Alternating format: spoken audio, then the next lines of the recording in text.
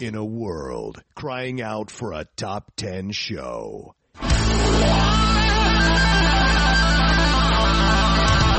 John Roca and Matt Nost are here to bring you the top 10. Take it away, boys.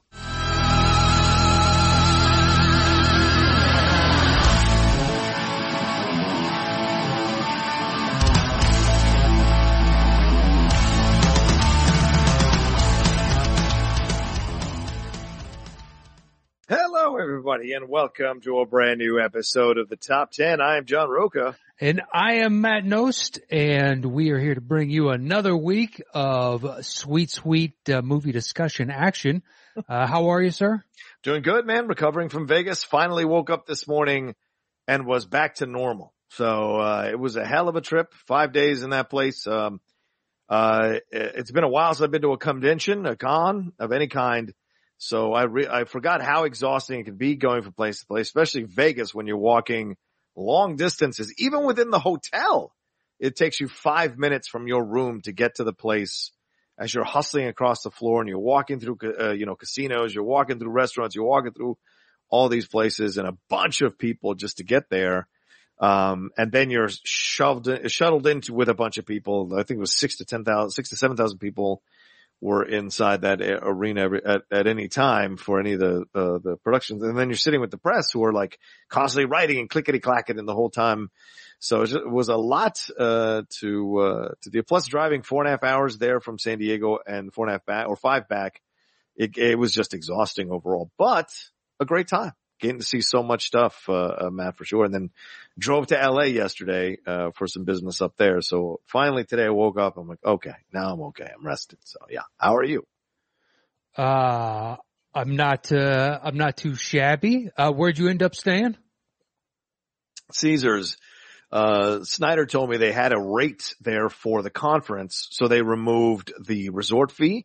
Which was okay. Nice. Yeah. And they dropped the rate per night rather. They dropped it a little bit, to around 150, 175 and then jacked it up in the last night because it's closer to the weekend. Yeah. You're always going to pay for that. Yeah. Yeah. That's not too bad then. Yeah. No, it wasn't too bad. It was a big room. It was a nice room, man. It had like a mini living room in it, for a 1-bedroom king. It was pretty nice, and once I figured out how to hook up the, Ethernet cord, eventually I was able to record some stuff or some reactions and things like that or get on social media. So that's the key that I would tell people. If you're going to Vegas, their Wi-Fi is spotty as fuck. So bring an Ethernet cord and look for the thing in the room to connect the Ethernet cord to. It'll be a lifesaver for you if you're trying to do any work in Las Vegas. So, but yeah, a really good, and clean, no problem. They cleaned it every day. I didn't have any issues with no smells, nothing. So sweet. Good. Yeah, I've never stayed at Caesars, so I assumed it was one of the nicer ones. Yeah. Just massive. It's it's on the good side of the strip. They with all the residencies and whatnot, they're obviously putting money into the joint as opposed to others that are just look decrepit by comparison. Yes. Although the Vegas changes so much every couple of years at this point. That I'm sure even some of the ones the last time I was there was like 3 years ago. I'm sure there's already been drastic changes to, they did a remodel or this, that, and the other. Especially with COVID, now's the perfect time. Hey, we can do all the things we've been wanting to do. Yeah. Because eventually these restrictions will be lifted and we can get right back to stealing people's money legally. Yeah, I didn't gamble once the whole time I was there. I didn't want to risk it, man. I talked to Snyder and he's like, $60. That's all I gambled. Yeah. I was like, Matt, I'm not much of a gambler myself. I don't mind doing it, but at the same time, it's not something that, I tailor my trip like that around. It would not be, I got to gamble. I'm gambling from this time to this time. She's like, if you want to go, let's go. I don't give a shit. Yeah. I'd rather play poker because then at least you can get a few hours out of it. Oh yeah, it's true. It's a good point actually. Yeah. If I'm going to lose the money, which I more than likely am. Right.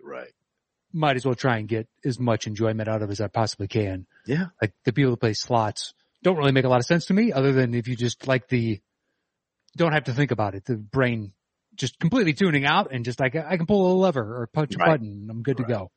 All right. Yeah. I mean, but it was, seeing a bunch of people that, I'm going to tell you, man, it's an unusual collection of characters in Vegas, like people say, for sure. People wearing all kinds of stuff from like the highest end suits to like shorts with holes in them and sandals and shit. You just see a collection of people sitting at those tables. Yeah. It's the worst cross section of America. It really is. It really is. Like people think of it as this glitz and glamour. Like that's kind of there, but it's like Hollywood during the day. It looks like shit. You're right. Yeah. Vegas is fucking gross. Yeah, we got the first 6 episodes for season 2 of Hacks, and we watched them last night. It's great, by the way. But the shots from Vegas that they have in the show, I'm like, that is from a really good distance, and of course it looks so glamorous. It's like once you get down to the street level, it is not glamorous in any way, shape, or form. So I just find that to be fascinating, man. Yeah, walk to any of the how many ever major casinos there are. And that's really what Vegas is. Like go to the downtown area, which they're trying to revitalize. Right. Which is like, this is actual true proper Vegas. And, I mean, it's the weirdest. And then you also get people at their worst because they're trying to have the most memorable experience of my life. And you're like, dude, it's just another fucking town. Yeah. And it's like, they get to hotel. You're right about that. Yeah, just oh man, I had the craziest time in Vegas. I'm like, all right, you could have done that in any town, really. Yeah, most of it. The last day and a half I was there, they were prepping for the draft because the draft was that Friday. Yeah. So, I left that Friday and there was a bunch of people walking around with fucking shirts and jerseys and shit. And I got into an elevator with this older couple. I mean, I would say they're in their late 60s, man. And they were just regaling me with stories of all the ESPN personalities they'd run into and had them sign their shirts and stuff like that, like Irvin, Trey Wingo, Reese Davis, all these people that they were running into and talking about. And it's just like blown away by this. Like, oh, this is such a big deal to some people. I forget that being there at the draft is a huge deal. I don't know if I would ever do that now at this age. When I was younger, maybe it would be fun, but not now. So seeing someone in their 60s with his wife, doing it was certainly an interesting experience, man. I've known several people that have gone to the draft. Oh, really? Oh, okay. I know a couple that went this year. A large chunk of my family lives in Nashville, and that's where it was last year. Right on.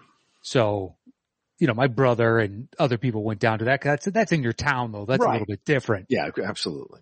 But yeah, traveling for the draft, I have heard of people. It's not something I agree. It's like, I don't watch college football anymore, so I don't know who any of these people are. Yeah. I don't have the slightest clue until they take a snap in the pros. So, it's all lost on me. And people will be like, oh, who do you want the Bears to get? And be like, well, here are our weaknesses, but I couldn't tell you a single fucking thing that we need, like a player we should target. I don't know anybody's name. Yeah, I don't know why that is. That's starting to happen to me too. And I was deep into college football for decades. But this last year, I barely paid attention. Even on the show when we used to do Game Time on the Outlaw Nation channel, I'd have a hard time talking about college football because I wasn't watching it with the same kind of consistency and passion as I had in the past. The truth is because other things are just on my mind now. Other things are grabbing my attention. So I don't have the same commitment to it as I did in the past, which I think sucks for me because I love college football and I used to love college basketball.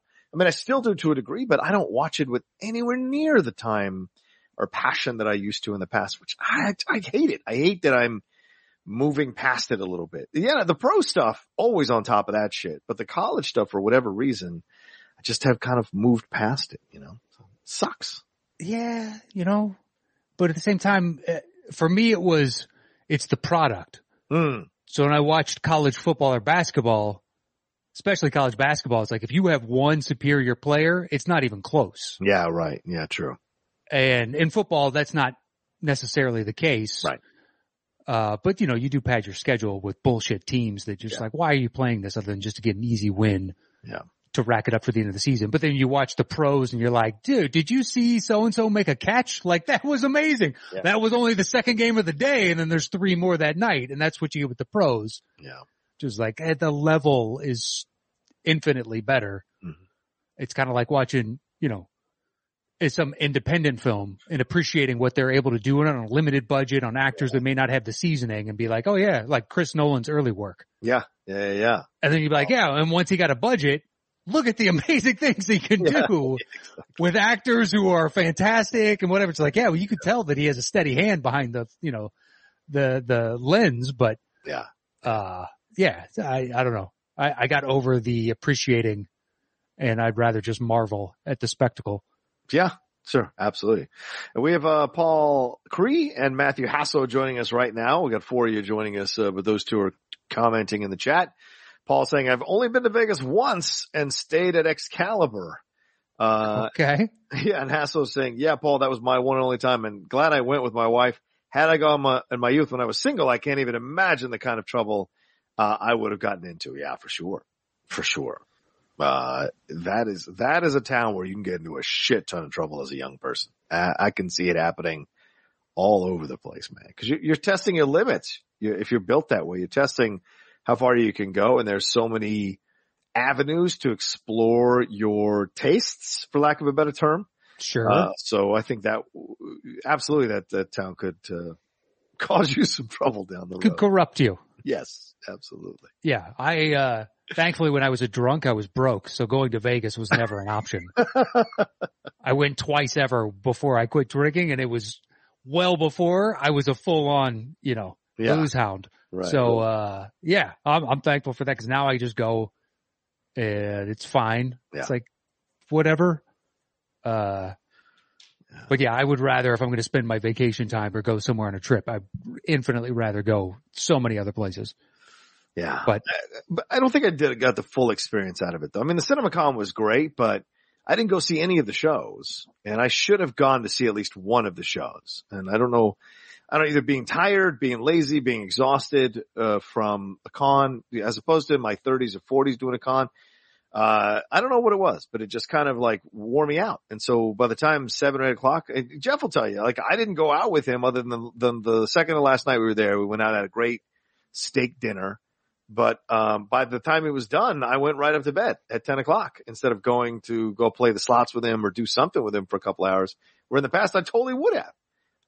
And so I'm a little mad at myself that I didn't take advantage to go see, like, I did want to see Wayne Newton for the Kitsch Factor. I wanted to see the Beatles thing. I wanted to see a couple other things that I mentioned and it just didn't work out. Van Morrison's coming in November and I'm considering that, like going to see, now that I've been in that Coliseum, at Caesars, which is a fucking incredible, space. The sound is insane. Yeah. It'd have to be.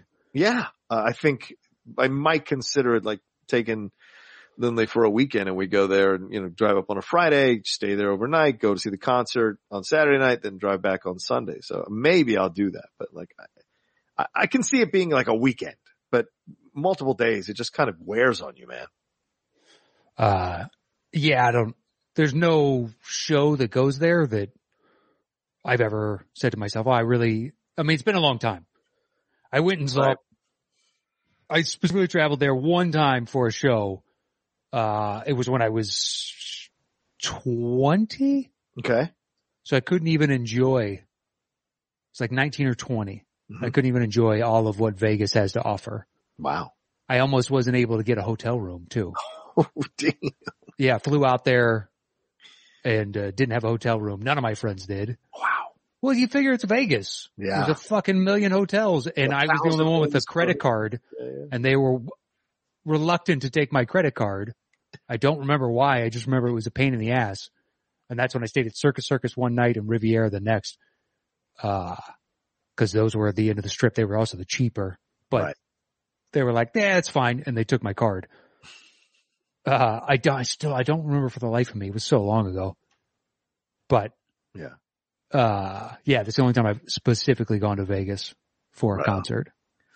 Alex Russell said, I was in Vegas last month. MGM Grand Pool Complex is awesome. Yes, it has a lazy river. Ooh. Sure. Sure.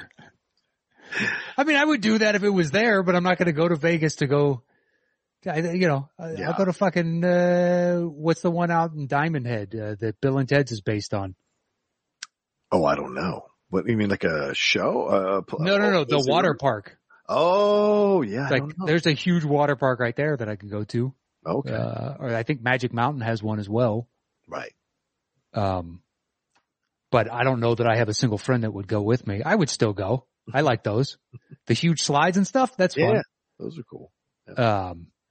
I mean, but I haven't done one since I was like 20, I think 27 or 8 was the last time I went to any of those. Wow. Well, I'll still go to amusement parks, but it's really difficult as an adult to find somebody else to be like, hey, you want to strap on a bathing suit and go run around with a bunch of 10-year-olds? It's not the easiest endeavor. I don't have, most of my friends will look at me side-eyed and be like, no, why are you going? Yeah. It's just like, I don't know. It's fun. It's hot. Why is this weird? I want to go pee in somebody else's pool. It's, but. Why you make me feel weird about it? Yeah. I just want to strip down to my bathing suit and run around. Around a bunch of children. What's wrong with that? Yeah, right. A bunch of 12 and 14-year-olds who are acting too cool for school, but they reluctantly want to have as much fun as you do. Oh boy. Cut in front of line in front of you, you know? Oh my God, that's hilarious. Yeah, I would go. If we want to, do a top 10 meetup and we all meet at a water park, let's go. Let's do it. Let's fucking do it. We'll do a live show and then we'll do the rides at the water park with mics. Oh my God, that'd be hilarious. Yeah. How are the playoffs going for you there, Matt? Our NBA check-in here. How are the playoffs going for you, buddy boy? We're, starting round 2. All the teams that you thought would make it out of the first round pretty much made it out of the first round. Pretty much, yeah. The Wolves were a little pesky, but in the end. Sure. I mean, they had the lead in both those games, dude. 3 games. They had the double-digit lead in the fourth quarter. Fuck, man, that's a shame. But then again, if you're the Wolves, you're like, look, we got something to build on. We got, we can do this. We just got to get maybe 1 or 2 more guys that can really, really help. And now that we've had this playoff experience and seasoning, we'll come back a little stronger next year, hopefully. We'll see. Yeah, maybe it's a Phoenix or a Memphis situation where young guys show growth, young guys explode next year. Although next year, if everybody's healthy, the West just got infinitely deeper. Once Zion comes back, you got the Clippers. The Lakers are going to attempt to do something. It's like, yeah. It's still going to be difficult. Utah is going to blow it up. And who knows what the Trailblazers are going to be, but I don't think Utah makes the playoffs next year. So there's one spot, but that's true. It's still going to be frisky, but yeah, everybody, Toronto was the only one that I thought had a chance. Mm-hmm. Yes, you did. Yes, you did. Going into game 6, I was watching and I was like, they're holding their own. And then the third quarter, the Sixers just blew the doors off and there was not a whole lot. Yeah. And, but now, Embiid's out for at least games 1 and 2. So that's, it looks, if they can steal one of those, that's huge. I really don't think they can. Hell no, I don't think they can. I mean, because James Harden, versus Jimmy Butler, that doesn't seem like. No. When does James Harden step up into adversity? In the playoffs, especially. Yeah. When has he ever stepped up? He's the best at front running. Oh, yeah. He's the best. Yeah. You're up by 12. Boom. Here comes a step back and another step back, and he's amazing. If you're down by 5, I think he's going to shrug it off and just call it a loss. Like, Jesus, man, there's still 2 quarters to go here. You're not going to fucking try? All right. Tomorrow. We can play him a couple days. Yes. But the Memphis Golden State game last night was fantastic. Oh, dude. Okay. And that's a fucking flagrant. Don't tell me that's not a flagrant. That's a flagrant. Draymond. It's exactly what he's fucking doing. So, his history indicates that he knew what he was doing. Yes, he did. I don't think he should be ejected for that. Okay. But at the same time, if that was his first offense, I think it would be something we all be up in arms about. I agree. 1,000%. But the fact that it's Draymond, it's kind of like, maybe you didn't mean to hit him in the face. I don't think so, but you haven't really built up enough goodwill in that regard. He's the only one that does it, Matt. That's the thing that frustrates me. He's the only one that pulls off the most insane bullshit moves and says they're a basketball play. Go fuck yourself. The kick out with the leg? Get the fuck out of here. Yeah. Punching LeBron in the balls. Punching LeBron in the balls. And then he was on the mic, it's my reputation. That's what got me this. Yes, but. The reputation you built. Yeah, exactly. His real problem is if he gets 2 more flagrant ones or 1 more flagrant 2, he suspended a game. Wow. Yeah. Welcome to the playoffs. Yeah, that's a good point. So, which you could argue is what cost them the title that year. Yes. 100%. The momentum shifted. Yep. Yeah. And he showed up in game 7. He was arguably the best Warrior on the court that series in game 7. Yeah. But still, they had lost that. I mean, they're up. They're going to crush them, and it just changed the entire dynamic. Yeah, how do you, I know this is a bigger discussion to have. Maybe we can have it in 2 minutes. Like, how do you assess the titles for LeBron? Like, the San Antonio one took a miracle bounce and great heads up by Chris Bosh to throw it out to Ray Allen. Sure. And then the Golden State one, it's the balls and the Draymond Green with a bunch of balls. The Lakers one is during the pandemic. Like, is there one that you're just like, or is there 2 or 3 championships that you're like, wow, he really owned that shit? Because I mean, even the 3-1, as I said, is marred by the Draymond Green ejection. Yeah, but at the same time, they never gave up. It's true. So to come back from 3-1, the only team that's ever done it. Yeah. In the finals, no less, with all the pressure in the world. Yeah. I mean, yes, I still think the Warriors win that, but it doesn't matter. They won. Yeah. And the team was at full strength, for a couple of those games to close, and they still beat them. So, I think that's a legitimate one. They're all legitimate. Even the bubble one, it's like, that's a very specific set of circumstances, and they managed to pull everybody together, even with like Avery Bradley choosing not to go to the bubble, and they still weathered losing a player. Yeah.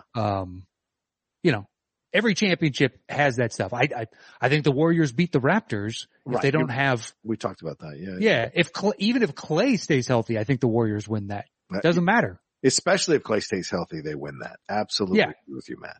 But if all 3 of them are still out there for the entire series, I don't believe in my heart of hearts that Toronto could remotely match the firepower.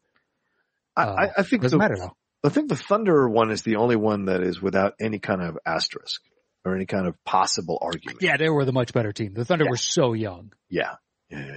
That, just interesting. It was a look towards wow, these guys are going to be a real problem. And then through injuries and Oklahoma City being cheap for 1 year. Yeah. They would have paid tax for 1 year.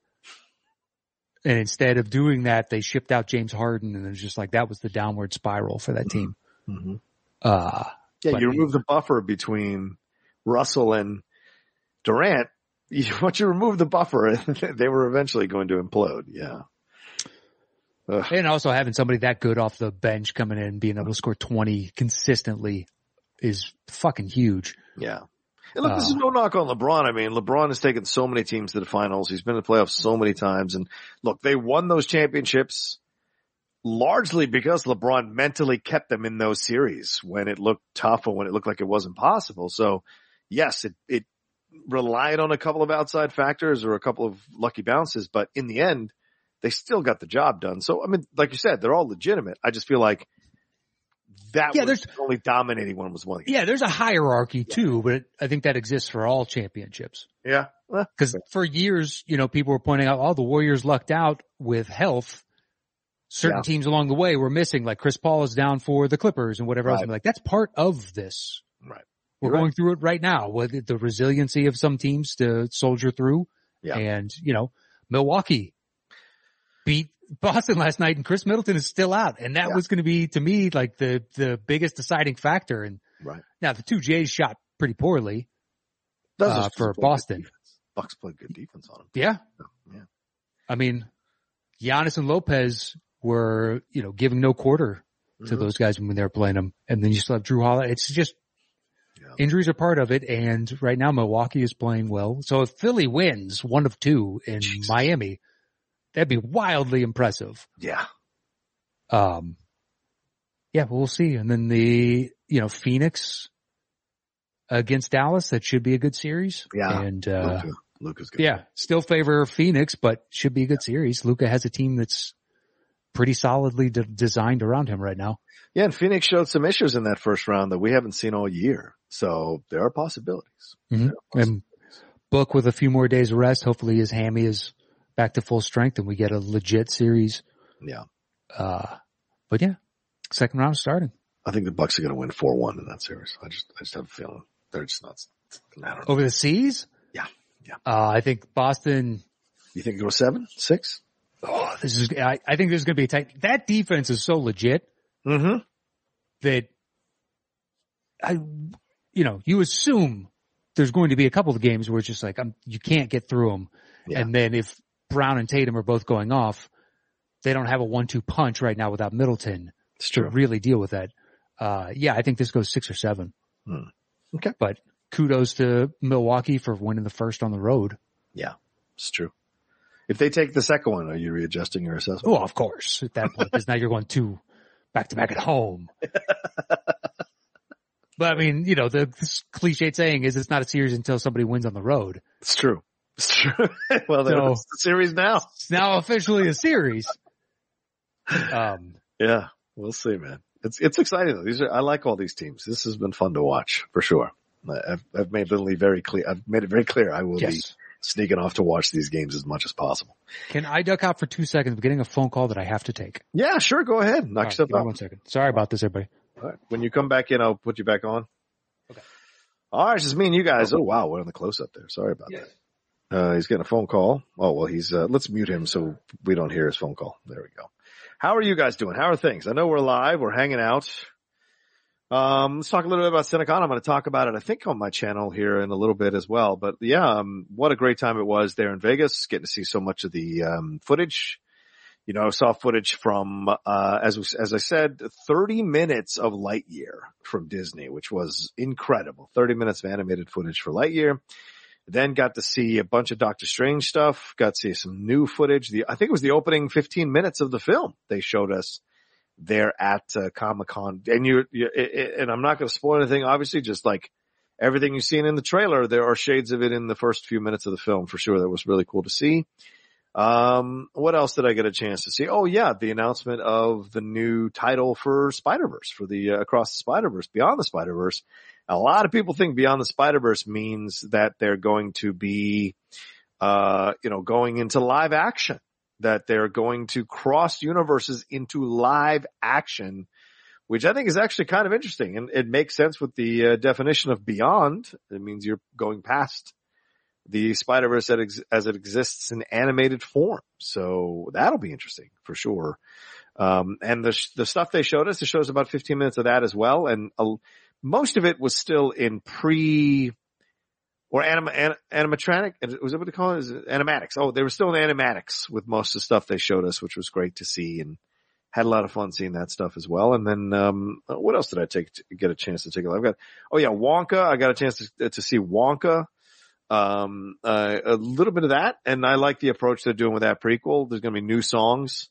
There's certainly a mother-son story that's a part of it as well. So that's all in this as well. Oh, Matthew, thank you very much. Matthew Hasso saying congrats on your board membership for the HCA. That's right. Yeah, they appointed me. There was an application process and whole thing, and I was chosen to be one of the board members for the new board that's is in effect now. We signed the papers yesterday for the Hollywood Critics Association. So for those of you who know how much I've worked and how hard I've worked over the last 2 years plus, I guess now, to establish my name as a critic, to establish myself out there. And I've still got miles to go, but to build it at my pace, to now have this happen for me at this stage in my career is great. So we'll see where it leads to and where it goes. And one of the reasons that I've walked away from the stuff I've walked away from is to create space for new opportunities, and certainly being a board member now with the HCA is that. So thank you, Matthew Hasso. I appreciate it. Oh, Matt's back. All right, let's bring him back in. Wait, how come I can't figure out? Okay. There you go. There we are. All right. There we go. Sorry about that, everybody. No worries. All right, well, let's get into it. Since we're already 30 minutes into the show, we should jump into our list here, Matt. What are we talking about today? Or do you want to talk about other stuff? What do you want to do? No. Let's get into it. So this was the man of the hour, Mr. Hasso, since he's watching along in the chat.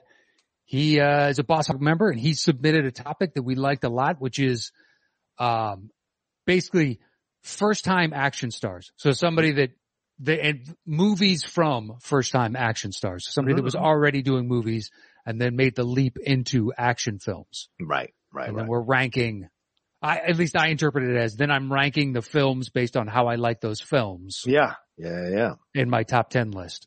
And, it was interesting getting into it because you start thinking like, oh, okay, what about this for this person? And then I went through their IMDb and be like, oh yeah, I forgot they did 2 or 3 other films before this one. Yeah. Right. And I may or may not like them, or they don't rate as high as the others. So I had to exclude them from the list because I'm erring on what he asked for, which is their first. Yeah. So who made the jump and was basically most successful? Yeah. In their first. So I looked at it also as they've already been in movies.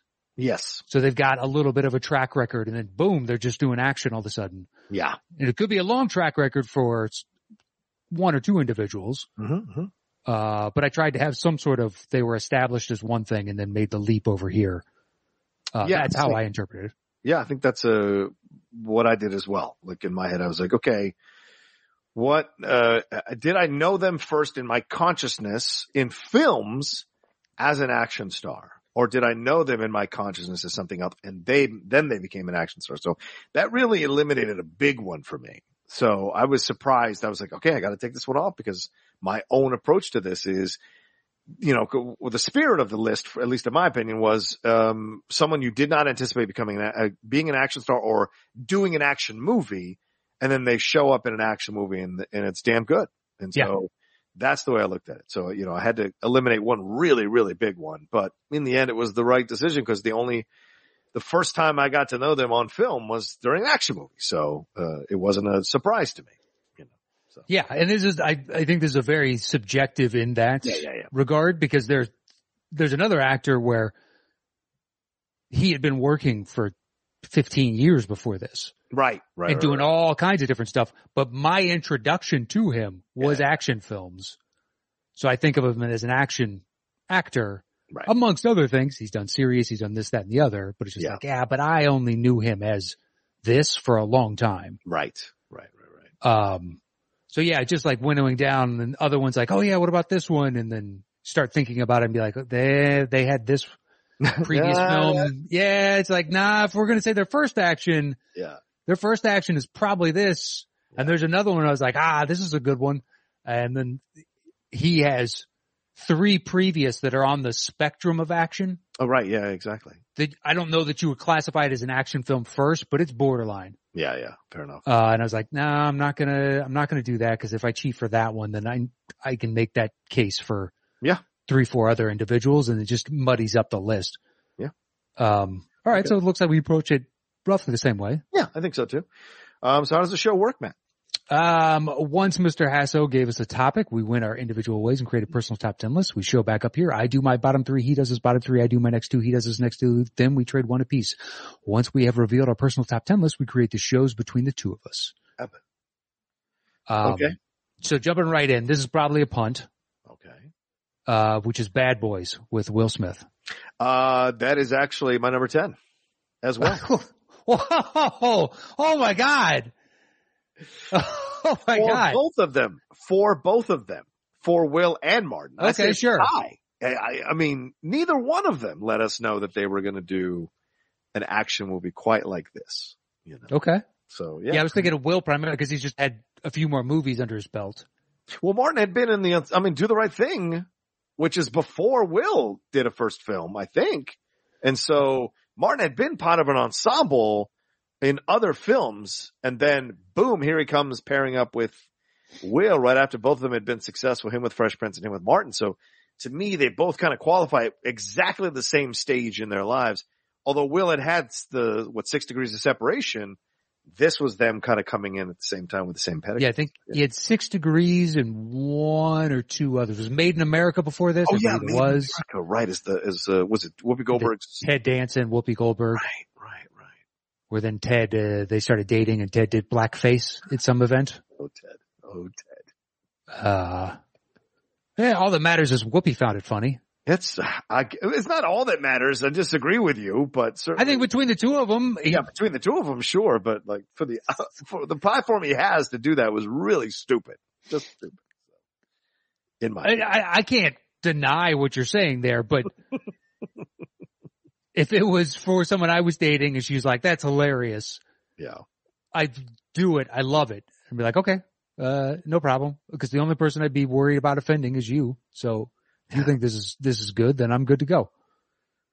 Yeah. Let's see. I'm looking at that right now with Will. Yeah. Jazzy Jeff, Fresh Prince was 89, 90, Blossom. He was on a Blossom episode? That's hilarious.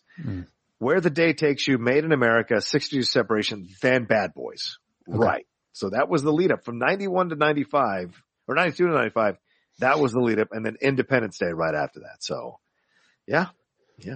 Yeah. That one was like borderline of there's not a lot of track record here. Right. But there's enough of a runway. With Martin, it had been Do the Right Thing, House Party, Talking Dirty After Dark, House Party 2, Boomerang, and then Bad Boys. And that was 3 years between Boomerang and Bad Boys. So he had established himself as essentially kind of an ensemble guy. Yeah. But I imagine he started doing Martin. Yeah, in 92, started doing Martin. So that kind of took his attention away from films. So yeah. So I think they both qualify at the stage that they're at. Both were surprises to be in this. But Will Smith is the choice. I agree with you. Yeah, 100%. Yeah. Good choice. And it's kind of one of those of you saw it and you're like, yeah, this makes sense. And then he goes on to do action film after action film after action film to fully solidify that is part of, the canon of Will Smith. Yeah. And, did that at the Oscars as well. Okay. So, there it is. He's got a brand and he's sticking to it. This guy is no nonsense action. Oh boy. All right. What's your 9? Before we get in trouble, what's your 9, man? My number 9, is skirting the line on action. Okay. Last of the Mohicans with Daniel Day-Lewis. Oh dude, that was a final cut. It's so fucking close to adding it. It's right on that line. Is it action? There's a ton of action in it. There is. Right. Yeah, but if you want to say it's not an action film first, I agree with you. But I hear you. You're right. And but there's a lot of action. Right. There's a lot of action in this. There is. There's a ton of people that get killed. Yeah. There's big set pieces. He has hand-to-hand combat. He shoots a rifle. You're right. Yeah.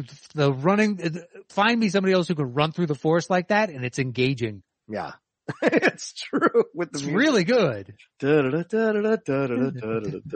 running. I will find you. Stay alive. But it's like if you were going to fight me on it, that's fine. I had a backup. Oh no, it's a great choice. It was a final cut. Like really, for the reasons that we just talked about. Yeah. I can't. Is it an action? Is it a war film? Since I can't say. Right on that line. Yeah. Because I did it with a few others and be like, I think of that as a historical or a drama or whatever first, and then it's got action in it. And so this one is a little bit closer to a gray area, but at the same time, if you force me to say, is it a straight up action film? Maybe not. Yeah, and I will say this. I think I removed all the superhero films because, you could go through the MCU and do that with just about every origin film, for God's sake. So I stayed away from superhero films, overall. I have one. Okay. But, a lot of them though, you really look at it and be like, I don't know, cause you would have to include these 3 previous. Right. Like that individual did this, this, and this. Now they may have had a small part, but that is an action film. Right.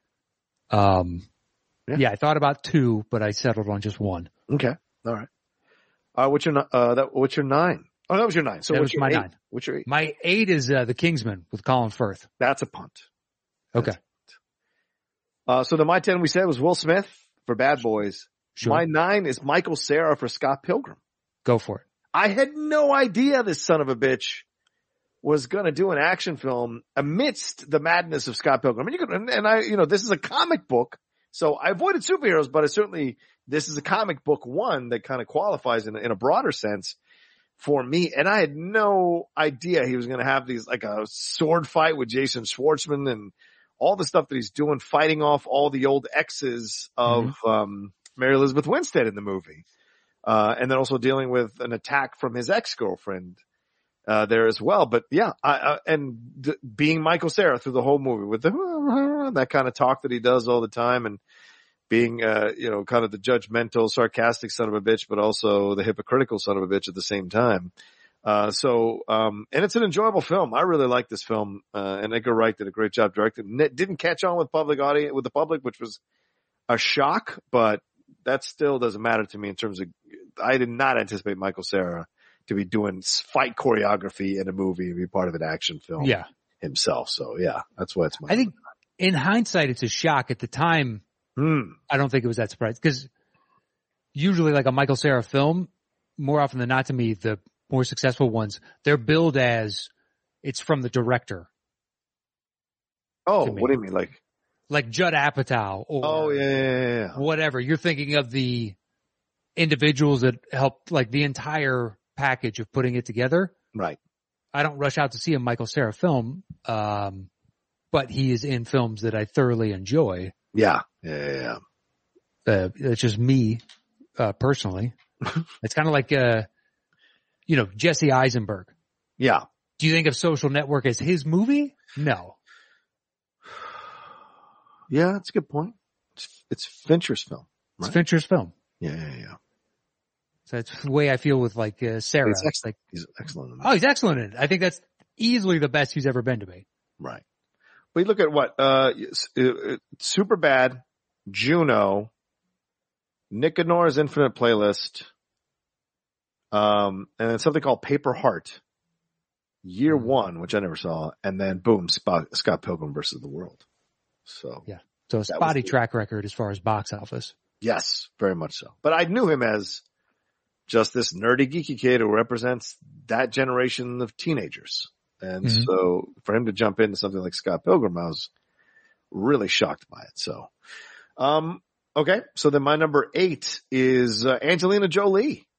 Because I had seen her in Gia and I had seen her in other things. And all of a sudden here comes Tomb Raider. Here comes Wanted. Here comes, these other films. And so for me, my thought of her was that she was this person who was really like an independent film movie actress. And when she took something mainstream, I was really surprised by it. Because what do you choose? Because her first 2 action films are The Bone Collector and Gone in 60 Seconds. I would take Gone in 60 Seconds, I would imagine. All right. Well, that's her second action film. Yeah. Because The Bone Collectors are first. I had her on my side list. I don't consider Bone Collector an action film. It's more of like a crime thriller. Okay. Than an action film. So. All right. So Gone in 60 Seconds is your choice? Yeah, I would take Gone in 60 Seconds, but I'd seen her in Hackers. What's the other one? Gia. Girl Interrupted, Gia. But yeah, Pushing Tin, Playing by Heart, Girl Interrupted. Right. And then it was, Gone in 60 Seconds. And then Lara Croft, Tomb Raider. So it's just that combo of those two back to back. All of a sudden she went into this whole other direction. Cause Cradle of Life was just 2 years later. You're telling me Sky Captain. Gone in 60 Seconds is better than Bad Boys? Am I telling you it's better than Bad Boys? Yeah. No, it was more about a ranking of surprise, right? So I was going, cause he said movies from first time action. So I ranked the movies. According to my taste. Oh, and that's what I thought you said you did at the stop. So that's why I brought up you really telling me you think Gone in 60 is better? That's fine if you interpreted the list differently. So be it. I see what you're saying. Okay. All right. But whatever. By that choice, like you said, it could have been a punt. Will Smith would be higher up if we're looking at. Yeah, that's why I was shocked. Okay. That Bad Boys wasn't like, I figured top 5, maybe 4. Do I have to choose their first action movie? Is that the way this works? That's how I thought we read the list. Then I will put Gone in 60 Seconds over Bad Boy. Yeah, I'll do it. I will stand by my, right, fair enough.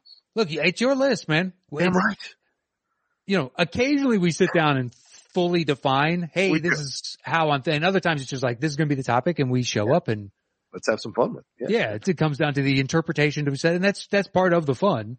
Exactly. I read it this way. Like, all right, so be it. So be it. Yeah, so long as we're not saying, because if we're choosing the actor, that made the shift. Okay, that's a different list as opposed to choosing the movie. Right. Because then it's the actor and be like, oh, well, I was shocked when they made the segue into, this genre, as opposed to, well, your first one, this is pretty spectacular for your first. Yeah, true. Okay. All right, so that was your 8? That is my 8. My 7 is Taken with Liam Neeson. That's a punt. All right. Fair enough. What's your 6? My 6 is The Edge of Tomorrow with Emily Blunt. That is a slight punt, but I like the choice, Matt. My number 7 is Nicolas Cage, The Rock. That is a punt. Okay, if you say so.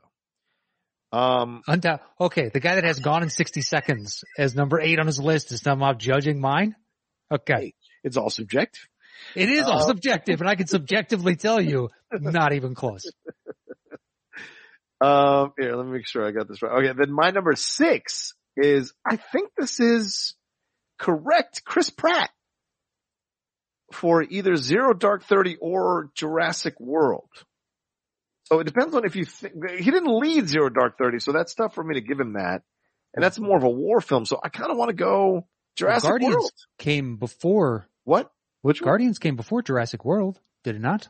I don't think But Zero Dark 30, I think technically would be his first action film. If that's an action film. I think that also skirts the line the same way Last of the Mohicans does. You're right. Guardians did come before Jurassic World, so I'll happily default to Guardians in 2014. Zero Dark 30, he's just the ensemble. Yeah, but he's one of the SEALs. Guardians. He leads Guardians. Yeah, so 100%. I will put Guardians there at 6. Is that a punt? Did you put it on at all? I did not. Wow. I did not. Because Zero Dark, I already had one and he wasn't the lead of, and that was to me his first action film. Okay. So I kept it off. See, I was focused on them being leads in these films. That's what I was focused on. So was I. And then I'm lead and first action film. Because it's Jessica Chastain who's the lead. And then of the dudes, it's Joel Edgerton who's the lead. He's the one leading the guys. Yeah. So. I think I looked at it as their first foray into action. Were they the lead? How good was that movie? That was and if they did 2-3 films that were action films before then, whether or not they were the lead, whatnot, it's like, they're in an action film and they're not the lead and whatever the case is. True. True. But yeah, Guardians is fantastic. Okay. Even with a push to replace Chris Pratt.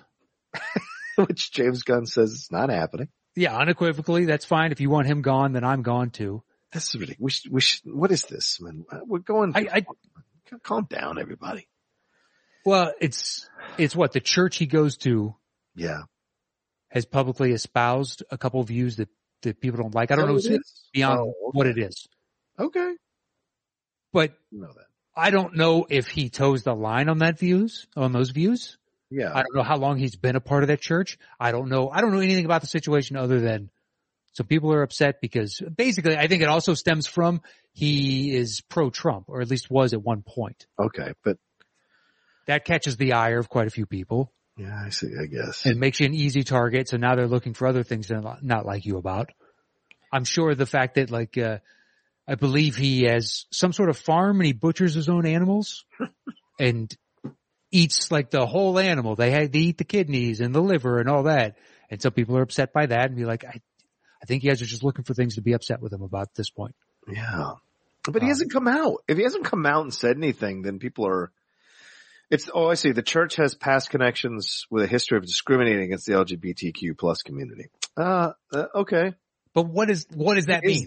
Where is that? Yeah, and how long ago was in the past, and what was their stance? And a lot of churches have all churches. Oh, okay, you're right. Not all churches. A lot. Not all, but have a muddy. Some are more accepting than others, but it's still a weird. You got to give everybody time to, Mm-hmm. This is kind of a new thing we're all becoming aware of. Yeah, Disney's right now. They're on the fire pit right now. Yes. Coming out. For this. And it's going to cost Florida taxpayers a lot of money, especially the 2 counties that Disney resides in. I feel bad for those people. I agree, because DeSantis can swag around all he wants about, no way Disney's going to make. Disney has so much money, they're going to go through his entire life and destroy him, finding all kinds of stuff about him. I think Disney lawyers is not a good idea. They'll just pour money into his opponents. This is all just for him in the next presidential campaign. That's all it is. Yeah, it's posturing. It is 100%. This is a national thing that's going to cost Florida taxpayers $1 billion, roughly. Yeah. $1 billion so he can score national political points. What else is new? But with Chris Pratt, like I don't know I haven't investigated because I don't care. Yeah. And it's not to say that I don't care about your issue. Just like I have other things on my plate to worry about. Yeah. And I don't have the time to invest to get to the bottom of why you guys are upset. Somebody wants to explain it to me, please, by all means. Yeah. So here, back in 2019, Elliot Page publicly called Pratt out for attending an infamously anti-LGBTQ church, which prompted Pratt to make a rare statement. Pratt said this on social media. It has recently been suggested that I belong to a church which hates a certain group of people, quote, and is, quote, infamously anti-LGBTQ. Nothing could be further from the truth. I go to a church that opens their doors to absolutely everyone.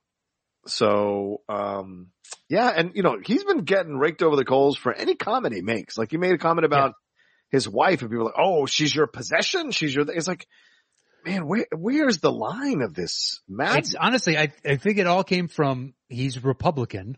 Yeah. And didn't come out allowed to be in this country. Yes. Make that clear. Yeah. But he's like one of the few Marvel people that wasn't, pro-Biden. Yeah. Adamantly pro-Biden. Which catches the ire of. Listen, he's not the only one. I know. Shuri, Teresa. Oh, I'm sorry. Oh, God, I can't. Yeah, I know you mean. I'm so bad right now with names. But also Evangeline Lilly was at that anti-vax. She's starting to become more and more vocal. Yeah. As being an anti-vax. What are you going to do with that? So this is going to be very, very interesting. Yeah, she's a minor character in the scheme of Marvel. Yeah. Like in the overall. She's not taking the Ant-Man franchise, but she's minor in the overall. Yeah. I can see that. Yeah. Yep. But whereas Pratt is the lead of one of their best moneymakers, plus you have the Jurassic Park 3 coming out, and he's more bankable star. Yeah. Letitia Wright is who I meant. Sorry about that, gang. Letitia Wright, yes. So, look, Matt, as big as that universe is, you're going to bring people in or actors who are going to have different political beliefs. It's not all... And that shouldn't exclude you from working on something. And now, if you say horrific shit, that's where you get excluded or he has to step down. Like Bill Burr coming out defending Gina Carano. He was way off base with his bullshit, but whatever. That's Bill's opinion and his point of view, and that's fine. Gina's different points of views weren't the issue. It was the way she was using certain things to push her points of views that were eventually what got her. And she's gotten even worse on social media. So she's not, it's not like she's gotten better. So, might as well lean into it. Yeah, I guess so, to get the followers. So. Well, you're not coming back to exactly this world. So you might as well fully envelop yourself in the other. Yeah. But but I hear that. But it's unfortunate because, we shouldn't be in a place where if you don't believe how I believe, fuck you, you're not going to be a part of it. I know, but that's where, you could say that humankind has always been like that. Yeah, true. But now we just everybody has a pulpit. Yeah. Right. For good or for ill. It's got, it's good to know where everybody stands. Yeah. True. Yeah. True. If you're a hateful prick, I want to hear you say, hey, I'm a fucking demon. All right. It's good to know. I will stay away from you. Thank you for, espousing your just terrible medieval point of view. Good for you. That's true. It's true. Yeah. I'd much rather know that you're a shitbag than pasting a smile on your face and everybody think that, you're a good individual when that isn't the case. Yeah. Some people call themselves good people, ain't so good people. Anyway, all right. Should we take a break here before we jump into our top fives, brother? Let's do it. And we'll hear this quick word from our sponsor. See you guys in just a second. All right. Welcome back. There we are. There's our ad break. So we're getting into our top fives. So far, we've had quite a bit of commonality. Let's see if that commonality stays true. I think it will for the most part. We shall see, man. We shall see. But at this point, you have a couple punts up top. I do. Which means some of mine are not going to be up there for you. Oof. So my number 5 movie is Point Break with Keanu Reeves. That's my number 4. Yes. No one saw this coming. Hell no, I did not see this coming. I was borderline. I liked Keanu, and at the same time, there's stuff like Parenthood, which I still don't like. Oh, wow. Okay. All right. puts a knot in my stomach and reminds me of seeing it in the theater when I was a kid. And I hated it. Okay. And, it still elicits that kind of Pavlovian response on some level. It's just I wish, like, Hulse, get your shit together, man. Why are you such an, oh God, yes, right? Oh, and Diane Wiest, just drove me up a wall as a kid, and that character still does. Yeah. And whatever the case is, but outside of Bill and Ted's, like, there was a lot of, My Private Idaho was before this. Yes, right. My Private Idaho, right. What else? There was like a couple others. Hold on, let's see. My Private Idaho. Yeah, he had a few of these, like Parenthood, Bill and Ted's. Okay. Oh God, I'm racking my brain. I'm not coming up with anything. Let's see. He done some show. Young Blood. He was in Young Blood. Okay. Something called Teenage Dream. River's Edge was also. All right. The Night Before, which I have no idea what that was. Permanent Record. Dangerous Liaisons. Sure. The Prince of Pennsylvania. Parenthood. I Love You to Death, which was funny. Providence, and then boom, Point Break. So yeah, all of those are smaller, more independent films or broader comedies. So yeah, none of those would have let you believe that he would go and do Point Break, which was completely out there. Yeah, him and Swayze. Right. Swayze's another. Yeah, absolutely. Absolutely. But I'd have to look. Is Roadhouse before this? Is that an action film or a fight film? Where would you put Roadhouse? By the way, never seen it. Watched the first 20 minutes the other night. It's not good. It's not a good movie. It's not good. I guess I would call it action just because the storyline is so stupid. You know what I mean? Like right. You have the emotional stakes of an action film, in my opinion. Well, he had done Uncommon Valor, which is a great. Sure, the Gene Hackman. Yeah, forgotten Vietnam movie. He had done Red Dawn. That's an action film. That's right. I forgot about it. That's why I excluded him from the list. It's like, Red Dawn. Yeah. And I don't like Red Dawn. So. Warriors. I don't like Warriors. I don't like The Outsiders. There's quite a few from that early 80s canon that people adore that I just don't care for. It's not your cup of tea. You didn't grow up. You were, I was a little kid when those came out. So going back and revisiting just doesn't have the same enchantment for me. You don't have the nostalgia for it, which is what helps. Yeah, not at all. Yeah. I mean, Red Dawn, it's got a kitsch value. Sure. That I can appreciate. Sure. Having grown up in the 80s in the Red Menace. But, Red Scare. Beyond that, the Iron Curtain it was more formidable before I was born. It's great to know now that so many generations that have come afterwards would be quite willing to open the door to a Red Scare. So, it's good to know that now in our world, in our country. Anyway, so that was our 5 and 4, and he's good in the movie. And he went off and did Speed right afterwards. So there was a bunch of action stuff. Matrix. Yeah, I initially thought of Speed, and then I was making sure on his IMDb, and I was like, I can't believe I thought of Speed before Point Break. Yeah. And an unlikely action movie between the two of them that is excellent. Yeah. And if Swayze hadn't done, Red Dawn previously, I would have considered Swayze for this because I think he steals the movie, in my opinion. Oh yeah. He's the more interesting character. Yeah, sure. I just find him more captivating on screen in that movie. He's a good-looking guy in that movie. He's a very good-looking guy in that movie. Yeah. And Anthony Kiedis' best acting. Hands down.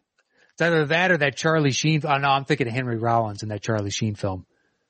The one with Christy Swanson. Look, Henry Rollins' best acting is Heat, and everybody knows it, for God's sake. Yeah, without a doubt. And it's not that good. Were they in that Charlie Sheen, Christy Swanson? Was it Kiedis and Flea, and they were in the monster truck? Was it Terminal? What is that one? Terminal Velocity? What was that one called? No. The Chase. Oh, The Chase, right. Or something generic like that. Woof. You're right. They're like driving to Mexico, and it's an APB like chase down the 5 or whatever the case is. Yeah, Henry Rollins is the Officer Dobbs. Okay. Ray Wise is in this shit. Oh my God. And she's a big Trump person now, Swanson. Huge Trump person. Which is fine. Yes. Flea and Anthony Kiedis are in there. That's right. They're in a monster truck. Okay.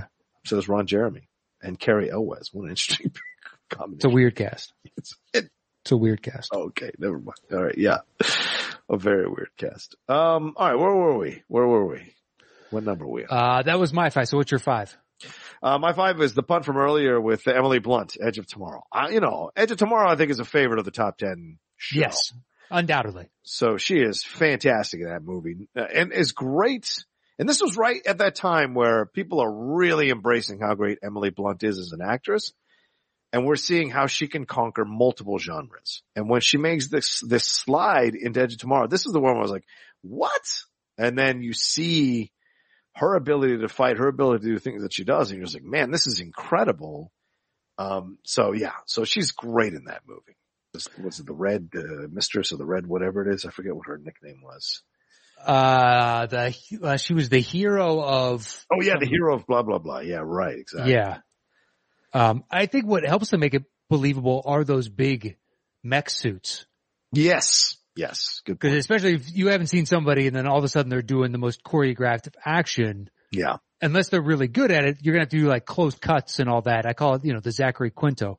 Where if you suck at it, you got to get that camera in there close. Yeah, true. And do a bunch of quick cuts to cover up the fact that they suck at the action. Oh, I hate that too. It's so obvious when they. Oh, it is. Once you know to look for it, you're like, wow, this person hasn't, or that the training didn't go over as well as they were hoping. Ooh, what happened here? Ooh. Yeah, exactly. And with those mech suits, like to see her running and doing with that big ridiculous anime sword. Yeah. It all kind of works really well together, but it makes the action to me more believable because she has the aid of, this technology. So you could take somebody who you've always associated in one regard and be like, well, if an end of the world situation. Yeah. It made it all the more believable. Right. And she looked so natural and great in those scenes. So then when A Quiet Place comes around. Yeah. You're fully believing of, she can handle her own, like go handle a gun or have to ward off aliens to save her children. I 100% believe this. And I'd love to see her do more action. Exactly. The Angel of Verdun. The Angel of Verdun, that's what it was. And Rose was her nickname. Wasn't it Verdun? Verdun, yeah, the Angel of Verdun. Oh, is it Verdun? Okay. I think it's Verdun. I'm trying to correct my pronunciation. I know you've listened to a lot of historical broadcasts, so fine. I'll cede to you on the pronunciation. Historical broadcasts. Like I just listened to Murrow's old stuff. I put it on the background. Yeah. 1952. Did I watch old reels they used to show before movies? I just put those on a loop. The world today. Yeah. Here's GIs out in the Pacific lobbing coconuts at each other. Looks like they're having a good time. Like, okay. Oh, the best. Oh man, yeah. Oh, Verdun, yeah. So somebody put it Verdun or whatever. Alex Russell put it. The way the place is sad. All right. Yeah. All right. So where are we at now? What number are we at now? My 4, which is the punt from you earlier, The Rock. Okay. Go ahead, Nicolas Cage. A flawless action film. Oh boy. It is the right amount of cheese. I think it's Bruckheimer at his absolute best. Bruckheimer and Bay. As a producer. Yes. Okay. They're absolute apex right here. Yeah. This is just, it is quintessentially 90s without looking cliched 90s. I don't know. Nick Cage all of a sudden, I think it's also a great role for him because he's not coming in as super duper ass kicker from The Jump. He's, Stanley Goodspeed. That's the name of the character. I remember because Godspeed, Connery gives him the explanation of where that comes from, Godspeed, and the derivation of that. And that's why it's always stuck in my head. That and, VX Poison Gas. I know what that is. So when that comes up, like I heard a news story about that. Not one of those old timey ones that I listen to all the time. It was a current one where they had come across, because it's a naturally occurring substance. Right. And then we synthesize it and make it, much more lethal because we're idiots. Why not? But there was a story out a couple of weeks ago. I heard it I think it was just on talk radio. Oh. about it. It wasn't like some 20 people died. It was just some discovery of type of thing. I can't remember specifically, but learn about that. But the speculation post fact that this is actually Sean Connery doing his last James Bond film. Wow. Is because he was a spy that was imprisoned and et cetera, et cetera, et cetera. It makes for a great fan fiction or fan theory. Yeah. And supposedly, this is a kind of a pseudo James Bond movie that he's supposedly playing James Bond. Yeah. Yeah, he's playing. Yeah. All over. I love it. I saw a good one a couple days ago. Yeah. Talking about the fact that R2 doesn't really listen to Luke in episodes 1, 2, and 3, or actually, 4, 5, and 6. Yeah. Anytime Luke tells him to stay with the ship, he always just kind of follows him anyway, because he's R2, and you're like, this little rascal. It's because the last time he was told to stay at the ship was Revenge of the Sith, and he stayed at the ship. Yeah. And he never saw Anakin again, and his whole world changed. That's true. So he never wants that to happen to him again. It's like, that's an interesting theory. I have never thought about that. I like that theory. I do too. It really plays into R2, gives him more heart and personality. Yep. Agreed. Okay. But anyway, for the last Bond film that Sean Connery ever did, I think it's pretty flawless. It's not a bad movie. Not a bad movie for sure. Not a great movie, but not a bad movie. It is a great, for a summer action film, what else are you looking for? And I'm speaking to a guy that likes Transformers and Fast and the Furious. And you're telling me you're going to turn your nose up at a flawless. I'm turning my nose up. You are. I judge a Michael Bay film through a different prism than I judge a Michael Bay Transformers film. A Michael Bay action film through a different prism than a Michael Bay Transformers film. Especially one starring Sean Connery and Nicolas Cage. That is excellent. Continue. Sure. All right. So then we're at my number 5, 4. Oh, so my 5 and 4 have been done. Okay. So we'll go to my 3. Yeah. What's your 3? My 3 is my one superhero, which is Batman with Michael Keaton. Yeah, I took it off because it's a superhero film. But yeah, that would have been on number 1. That would have been my number 1. But yeah, please go ahead. Like I was a big fan of Michael Keaton as a kid. I loved Gung Ho. Yeah, Gung Ho. I still love Gung Ho. Mr. Mom, I was a big fan of. Yeah, good film. Late Shift, I actually hadn't seen until I was older. Night Shift. Or Night Shift, rather. Yeah. Night Shift, so it's just like, he's a great comedic actor. He'd done Beetlejuice before that, loved Beetlejuice. Yeah.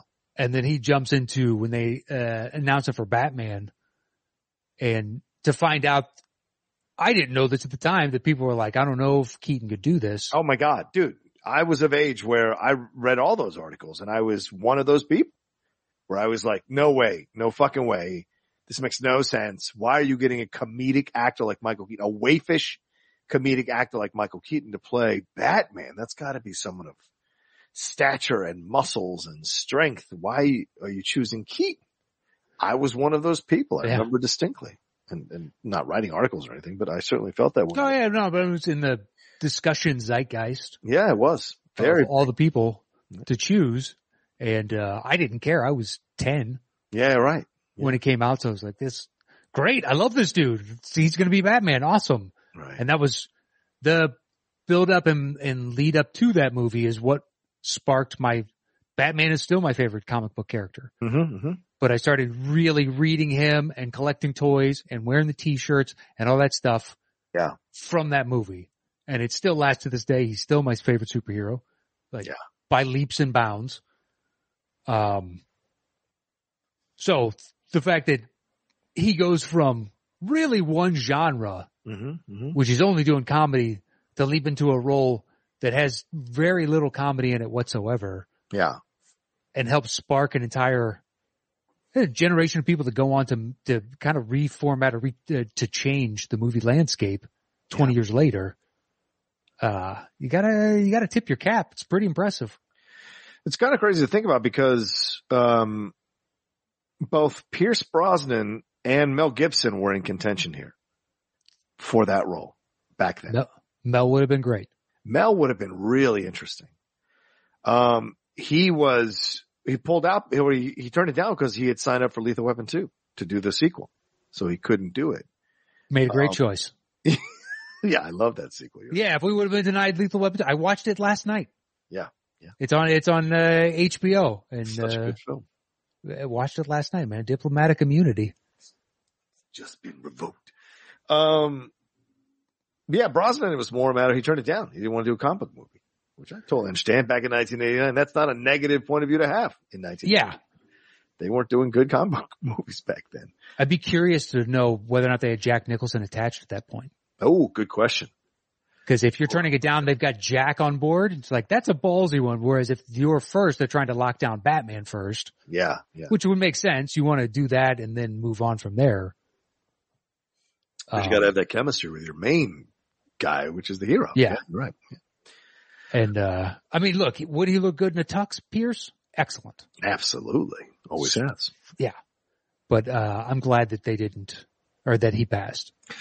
Yeah, and the footage I saw of him as Dr. Fate for the Black Adam stuff they showed us at CinemaCon, he looks great. And he's going to be a big part of that movie, it seems like, from what they showed. So I'm looking forward to it. Okay, so then my number 3 is the punt from earlier, Colin Firth for Kingsman. Okay. I love the movie. Man, I think it's a damn good movie. Sequel, meh, but that first one is really good. And the Kingsman is okay. It's certainly better than the sequel. Yeah, it's better than Golden Circle. Yeah, for sure. But like, it doesn't reach the magic of the first one. And Colin Firth was a surprise enough. Yes, Taron Egerton is the lead, but Colin Firth is such a massive part of that movie, as the mentor. And so for me, I think of him first when I think of Kingsman ironically, I think of him over Taron Egerton when I think of Kingsman. So I put it there at number 3 because I think it's an excellent film. I think it delivers a fantastic performance, and nobody saw what at times he's radiated, this kind of English dandy approach to things. Nobody saw that coming from him because I think King's Speech was 3 years earlier.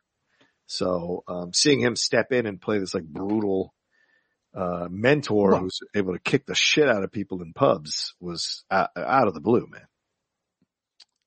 100%. Yeah. I mean, I think a great encapsulation of that is, if you happen to go back and watch the Golden Globes monologues with Amy Poehler and Tina Fey. Right. Great stuff. Some phenomenal jokes. Mm-hmm. Some phenomenal jokes. But they have one where they're who would you rather, and they're going through different male celebrities, like in the room or not in the room. Right. And it's usually like one of the nominees and somebody else who shares the same first name. So they do Colin Farrell or Colin Firth. Ooh. And I think Tina Fey chooses Colin Firth, and he's like, basically it's because it's the right amount of sex for a polite amount of time. I think it's a great encapsulation of public perception of Colin Firth. A gentleman, very nice guy, has like how we all view him as one specific way. Right. And then to do it, to take that and then add this new layer to it with all the action, it fits perfectly. Pitch perfect casting. Yeah, agreed. To take somebody that you just don't anticipate. Like if it was 20 years earlier, maybe like Ian McKellen. Yeah. But you need to take somebody that you're not accustomed to seeing in one regard and then thrusting them into. In that situation. Yeah. And look, Matthew Hasso, give me a break with Last Legion. Nobody fucking saw that movie. Nobody knows that fucking movie. It does not even count in the conversation with, wasn't even released theatrically. I don't believe here in the States. It was released internationally, but it only came to the States, I think, over video. So yeah, nobody knows the Last Legion. I looked at his IMDb. I couldn't find anything that were like, okay, that's clearly an action film. Yeah. And that's a war film. More than anything else. Yeah. Kingsman is a straight up action flick. Yeah. It is another comic book, so you do have 2 comic book movies. Oh, that's right. You're right. So Scott Pilgrim and this. I take my hits. You didn't want superheroes, what you meant. Yeah, superheroes is what I meant. What I stressed, all right, so what's your 2, man? My deuce is The Bourne Identity with Matt Damon. Oh, fuck me. You left that off? I left that off. I didn't even think about it. Wow, that was like after Neeson, that was the second thing I thought of. You just give away your number one. Nope, that's a punt from you. That'll be, I'm guessing your number one at this point. I guess so. I give away my number one. Fuck. I didn't even think about that. Shit. All right. I'll have to do some rearranging here. Previously like that, the close, I guess you would say, is the talented Mr. Ripley. Fine. Everything gets moved down. Damon is 3. Fine.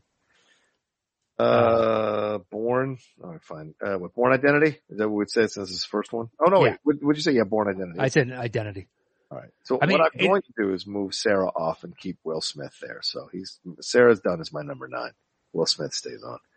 Go ahead. Keep going, bud. Good choice. It kind of opened up between him and Liam. Yeah. It kind of opened up this, holy shit, anybody can do action so long as they get enough training. Right. And unlocked a whole bevy of stars now kind of reevaluating whether or not they'd be willing to do action. Yeah. And, it also rates so highly because it looked so real. They grounded it as realistically as they could. Yeah. Between the fighting and the car chases and everything else. But when you're watching him fight, I'll be damned if that does not look pretty close to legitimate, even though there are things they scrubbed out in CG with wires and pads and all that stuff. Yeah. But his mechanics as he's going through all these fights, like I don't know how many hours he had to study and train on all this different choreography and even to build up the skill set to be able to do it. Yeah. It's just wildly impressive. People forget the time when Matt used to impress us. People forget, the whole 90s is Matt Damon impressing us into the 2000s, early 2000s, from Good Will Hunting to Talented Mr. Ripley to the Bourne Identity. He just is out there showing you that he's got range. He's not just the Southie kid from fucking Goodwill. Like there's a lot here, and certainly Bourne Identity, which I bet he was not their first choice. I'm sure even what's his face who wrote the novels was like Matt Damon. So, and he killed it. He was great. Yeah. So, People well, you think it was like a Jack Reacher situation where the newer iteration is closer to? Yeah, I think they thought he was cooler or smoother. Do you know what I'm saying? And okay. I don't know if Damon was the one that they were thinking about when it comes to that kind of situation. Yeah, I never read any of the novels, so I don't know what the written description of the individual is. Right, because he was born in 2002. So yeah, he'd done Spirit, Stallion of the Cimarron that same year. Jerry, Ocean's 11, All the Pretty Horses, which is actually not a bad movie. Finding Forrester in a cameo. Legend of Bagger Ranch was terrible. And Talented Mr. Ripley. So yeah, and Rounders, which is great. Private Ryan, Good Will Hunting, Rainmaker is fucking excellent. So yeah, he'd done a little, he was just impressing the shit out of Dogma, so, and then boom, gets this. Although I will say, I guess, so what I was saying before about Pratt, like why I kept him off, I was like, there was Zero Dark. I didn't think about Private Ryan for Damon. Right. Because that's another small cameo. So one excluded. Yeah. Well, it is. I mean, he's in the very last bit of the film. Spoilers. But yeah, so then I would have, all right, well then Pratt probably makes it on my list then. Right. Although how much of a movie track record did he have before? Did you say? Pratt? Not much. Yeah. Not barely anything. It was just Parks and Rec. Yeah, that's what so anybody that makes the straight leap from TV, I excluded. I'm thinking of one guy in particular. I was like, he was on a TV show. Yeah, he'd been in some weird, like he was in the Strangers with Candy film with Sedaris. Okay. Walk the Talk, which I never heard of. Wieners. He apparently had a small part in Wanted. And then Bride Wars, Jennifer's Body. All right, so there's enough of he's been working in films. Whether or not he was the converted first baseman. Right. In Moneyball. 5-year engagement, Zero Dark 30 in 2012. Right. Yeah, that's definitely enough of it. He's been working. Yeah. But whether or not you thought of him. Anyway. Yeah. Yeah, so Damon is now your number 3? Number 3, yes. All right, so what do you got at 2? Am I right on this? I'm looking right now. I put Uma Thurman in Kill Bill. I excluded her. Was she in something else? Batman and Robin. Oh, fuck me, man. Yeah. Well, and Pulp Fiction. Okay. But right. Pulp Fiction, you could say, well, she's not part of any of the action in it. She's not. But yeah, I thought about it. I was like, oh, Uma Thurman, Kill Bill. And then I was like, there's 2 that you could classify as action films before then. Fuck. Yeah, The Avengers is another one. Yeah, you got The Avengers too, which is not good. Son of a bitch. All right. Yeah, I thought about it. All right. Well, you just approached it differently than I didn't approach it in the first movie, I guess. I was more approaching it. There was a bit of a shock that this person did this. But you're right. I mean, that's a great point. She's been in a couple other ones. Yeah. All right. I'll take him off then. Son of a bitch. I mean, if we were doing a show about best movies from people you don't associate, like action stars that you don't associate with action movies. Well, congratulations, Michael Cera. You made it back on, you son of a bitch. All right. And people are taking issue with my number 1 already in the chat. So I might have to remove my number 1 and one of your numbers as well. I don't know. Why? Your number 1 was my number 7. Yeah, but they're saying, hey, he was in Excalibur. He was in these other films. Oh. I didn't think about this. Yeah, my number 1 probably would catch the ire of, but it's someone you brought up and we were like, hey, what about this? And you're like, so-and-so would count. And I stuck that away and I was like, that's a great call. All right, great. I'll take it now because clearly, Darkman, 1990. Oh, that's Darkman. That is an action movie. You're off, Liam. Rob Roy, another action movie. Yeah, is that an action film? It's boring as fuck. Oh, you know what? Cree, this is great. I'm going to take that. I'm going to take Bob Odenkirk. For nobody? I've got him on my side. I'm going to take Liam Neeson off. I guess I'll move Damon to number 1. And I'll put Odenkirk right after Chris Pratt. Yep. Okay. So I'm taking Neeson off. Okay. Who do I want to put on? Okay, good. I can't put him above The Rock. All right, I'll put him after Nicolas Cage. Okay. Great suggestion, right. Paul Cree. No Bruce Willis because that was his first movie coming out. Yeah. James. He had a couple of comedies that nobody went to see, but people knew Bruce Willis for Die Hard. Exactly. I excluded him for that. I was like, that was his first fucking movie as far as anyone is concerned. It's about being known for something completely different in movies and then making the... Yeah, that was our interpretation, just reading the one line. That's how we viewed this. Yeah. Could you make a case? All right, so if you're going to take Odenkirk, I'll take Krasinski for 13 Hours. Ooh, nice choice. Okay, yeah. But I have Odenkirk as a possibility as well. I was like, that's a good one. I like Odenkirk. I have a couple of, a couple of ones that are on my side list, like Owen Wilson for anything. Shanghai Noon. Behind Enemy Lines? For Shanghai Noon as well. Like, that's a action film.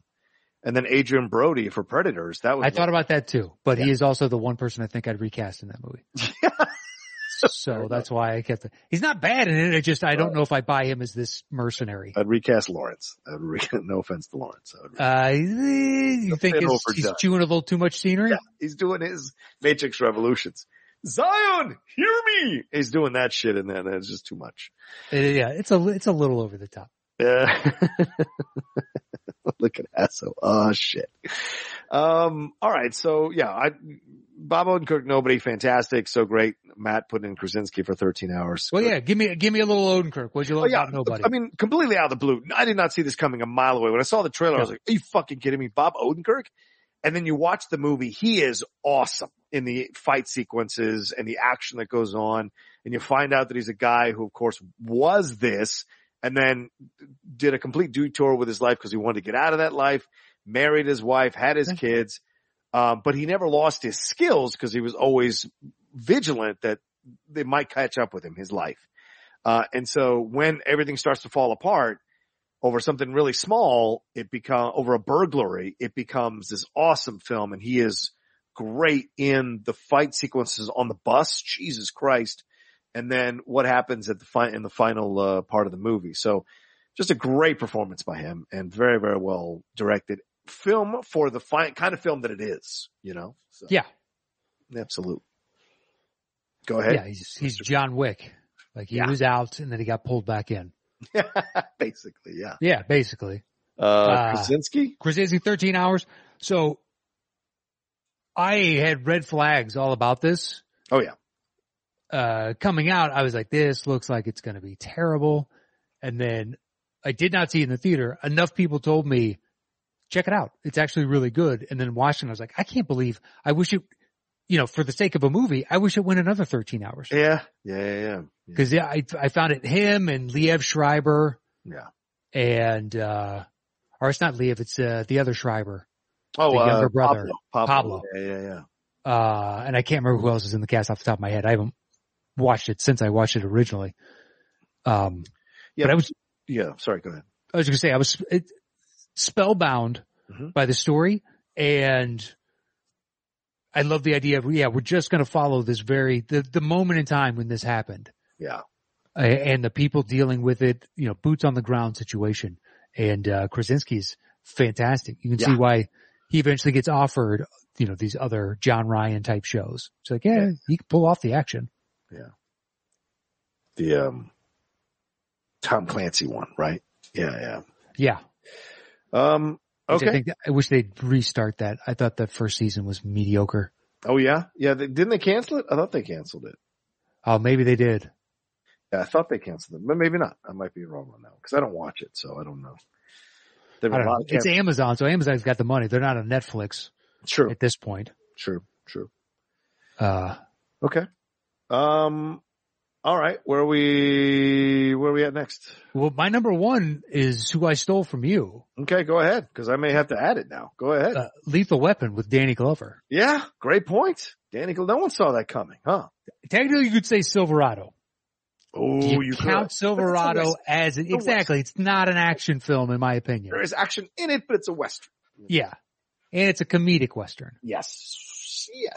I was saying, well, okay. It's a Western with comedy. Comedic Western means it's comedy almost first. It's Michael not. Cera, you're off again. Michael Cera's off again. So I'm going to put, Danny as number 2 then, since it was my choice. When you said it, I was like, ooh, that's a good one. Yeah. Because Mel, you can't, because Mad Max was his introduction. That's right. Yeah. And you start thinking about a bunch of names, like, but I associate him entirely with action. And then you go back and, look at X, Y, or Z and be like, he's done plenty of action before then. Yeah. Whereas Danny is television and smaller film roles and whatnot, and was building up to getting the exposure on something like this. It's true. Yeah. I think he'd done Witness. Right. And, which is good.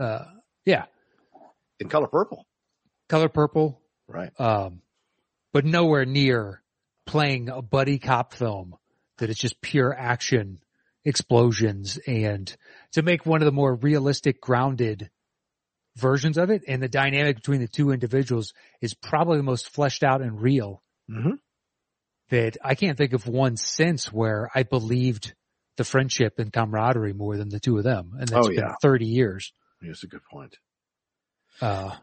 Yeah, he'd been in Iceman, Places in the Heart, Witness, Silverado, The Color Purple, something called The Stand-In, and then boom, here comes Lethal Weapon 87. And he's 41 years old, so.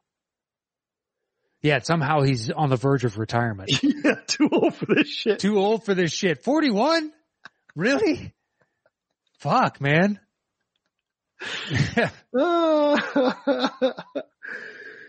So good. When was the last time you saw Iceman? Ooh, I love Iceman. Dude, I had it on VHS. I used to watch it all the time. My favorite. I mean, John Lone, Lindsay Krause, Timothy Hutton. Yeah. But John Lone playing the Iceman, I always thought it was a crime that he didn't become a bigger star as an Asian actor, because that film and Year of the Dragon with Mickey Rourke, he is incredible as the villain in Year of the Dragon. He's essentially a Yakuza gang guy there in Chinatown. Oh no, I guess he's a Chinatown gang guy there in the film. And he is crazy scary in the movie. And in Iceman, he is fantastic as Iceman. And he really never blew up. I think he was the villain in The Shadow and then in Rush Hour, but never really kind of had the thing. And I'm telling you, he's doing an acting class in Iceman, and he's heartbreaking. I love that movie, man. I really do. I don't want to get emotional because I get emotional thinking about that movie because it's great. Okay. Yeah. But why do you ask? We just asked. I just never seen it. I saw that. No, I saw it as a kid and I hated it. Well, thanks for letting me go on and on about it. No, well, but it's not made for that. That's one of those where Parenthood, I understand why I didn't like it as a kid. Right. But I have seen it since. And Iceman, I didn't like as a kid because it's not made. Yeah. For kids. I just watched a lot of movies. No, it really is. You're right. It's not made for kids. You're right. It's like any of those. Like a Starman, I still hate. Oh, Starman, right. With Jeff Bridges. Yeah. Because I saw it as a kid. I was thinking it was going to be some cool alien, whatnot. And there's aspects of that. Yeah. But it's more a discussion of like what humanity and a soul and all that jazz. It could just be that I like this director because he also did Roxanne, which I thought was great. I love Roxanne. Yeah, he did A Cry in the Dark with the one about the dingo ate my baby. Never seen it. The Russia House, which I thought was good with it's a good movie. It's Michelle Pfeiffer in it. 6 Degrees of Separation. Sure, it's a good movie. A Will Smith film. IQ, which is a sweet little rom-com. It is. Tim Robbins, Meg Ryan. Yeah. And then he starts to kind of fall off around that time when he's a co-director for Fierce Creatures, which is the Fish Call Wanda reunion, and then Last Orders, which I don't know much about. It Runs in the Family, which I think is the Kirk Douglas one, right? Or Jack? Yeah, Lemmon. That is with the 3 generations of Douglases. Yeah, the Douglases, right? Yeah, with all the sons there. And then something called Eye of the Storm, and then Words and Pictures was his last one, which I never saw. Don't know that one. With Clive Owen and Juliette Binoche. Yeah, I don't know that, or Eye of the Storm doesn't spark anything off the top of my head. Yeah, I don't know Eye of the Storm. That's with Charlotte Rampling and Jeffrey Rush. So more of the older crowd, I guess, there. But yeah, so what the fuck is Last Orders? Is that a priest one? Last Orders? Oh, no, it's an Irish film. A group of old friends reminisce about their lives over the years after the death of one of their crew with Michael Caine, Bob Hoskins, a bunch of Ray Winstone, Helen Mirren. Wow, nice cast. Shit. I should find my way to this one. So maybe I just like the director. Maybe that's why I like the movie as much. Put out quite a few that I'm a fan of. True. Yeah, just, I don't know. I haven't seen it since. I've gone back and like watched scenes on YouTube. Yeah. But I've never sat down since I was a kid and watched the whole thing. Shepard! Oh, it's so good. All right. Anyway, I think that's our list. Somehow we finished our lists. Well, mine, I just changed one of mine. I don't know where yours is currently. I have no idea what's going on. I think I have to move some things around here real quick. And then we have Mr. Hasso's list to read after we do ours. And we also have shout outs. So we'll get to those in due time. But first we got to put our lists together. Yeah. All right. I've rearranged some. So my official final list. Gone in 60 Seconds with Angelina Jolie at 10. Bob Odenkirk, Nobody at 9. Will Smith, Bad Boys at 8. Nicolas Cage, 7 with The Rock. Chris Pratt with Guardians. Emily Blunt, Edge of Tomorrow. Keanu Reeves, Point Break. Colin Firth, Kingsman. Danny Glover, Lethal Weapon. And Matt Damon, The Bourne Identity. That's my final list. So I'm going to grab the bongos. All right. So The Bourne Identity.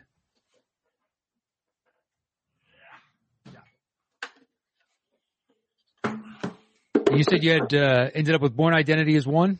Yeah. And Lethal Weapon is 2? Yeah. All right. So I have Lethal Weapon 1, Bourne Identity 2. Ooh.